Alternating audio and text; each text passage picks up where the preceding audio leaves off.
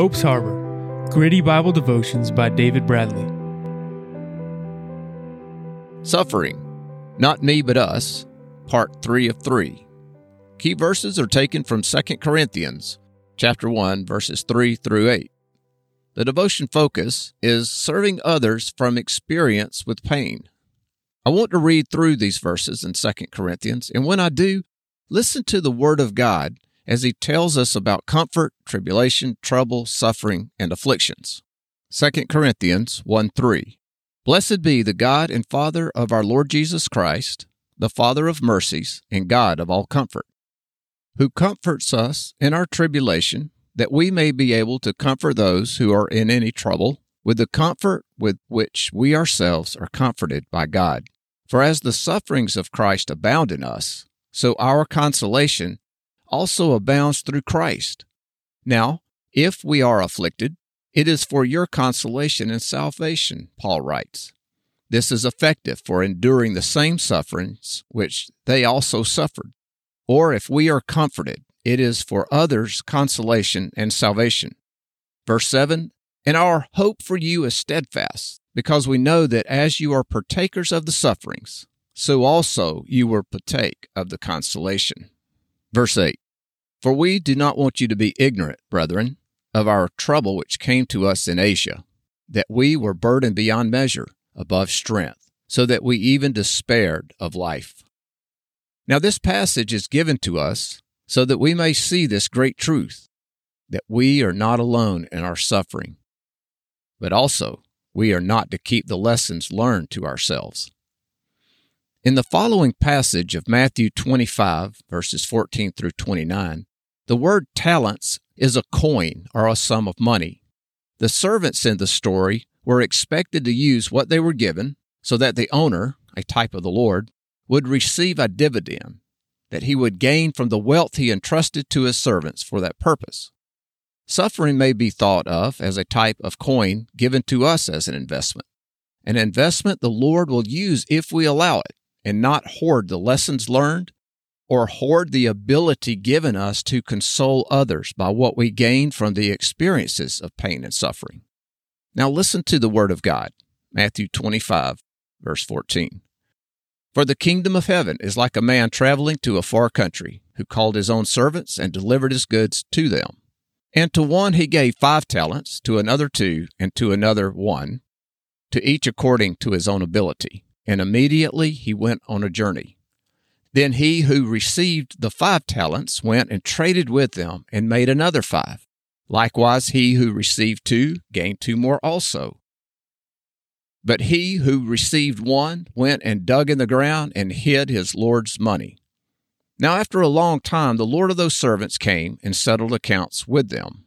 So he who had received 5 talents came and brought another 5 talents, saying, Lord, you delivered 5 to me, and look, I have gained 5 more besides them. His Lord said to him, Well done, good and faithful servant. You are faithful over a few things. I will make you ruler over many things. Enter into the joy of your Lord. He also, who received 2 talents, came and said, Lord, you gave me 2, and look, I have gained 2 more talents besides them. His Lord said to him, Well done, good and faithful servant. You have been faithful over a few things, and I will make you ruler over many things. Enter into the joy of your Lord. Then he who received the 1 talent came and said, Lord, I knew you to be a hard man, reaping where you have not sown, and gathering where you have not scattered seed. And I was afraid, and went and hid your talent in the ground. Look, there you have what is yours. When it comes to using our wealth of knowledge gained by experience of suffering, it's easier to do nothing, especially if it's inconvenient to do so. The usual excuse I hear for hoarding our talent and not comforting an acquaintance or a friend who is suffering is, I don't know what to say. How can we avoid or at least minimize saying the wrong thing? Well, let me ask, when you've been hurting, what did you need most? Here are a few examples I find effective. What do you say to someone grieving the loss of a loved one? Usually the best we can say is, I'm sorry. How do you best offer help and support to someone grieving? Instead of saying, call me if you need anything, ask instead, What do you need? Or what can I do? Then go and provide or do whatever is needed. Another question that comes up is how often should we make contact with those who are suffering, and how long should we continue to stay in touch? Well, this depends on your relationship to the person suffering. It may be that you need to call every day for the first few weeks. And the call need not be serious in nature, like discussing the issue causing the pain. You can talk about other issues, lighthearted events you may have shared, and this is good medicine. Now, these examples are only the beginning of using your suffering to help others. However, if you're the one weakened by pain and loss, wait until this season of your life passes, and it will. Then seek opportunities to give comfort to those going through similar circumstances of pain. Now, the summary is God uses suffering and the pain it brings for several purposes. It's to bring Himself glory. It's to teach us about His many wonderful characteristics of love and faithfulness. It enables us to serve more effectively when interacting with those who are suffering similar pain to what we have endured. So this week's action to consider is take an assessment of yourself and be honest so that you can see all you have to offer, and then seek out and minister comfort to hurting people. God will reveal them to us when we express our willingness to help others. Express that willingness to Him in prayer.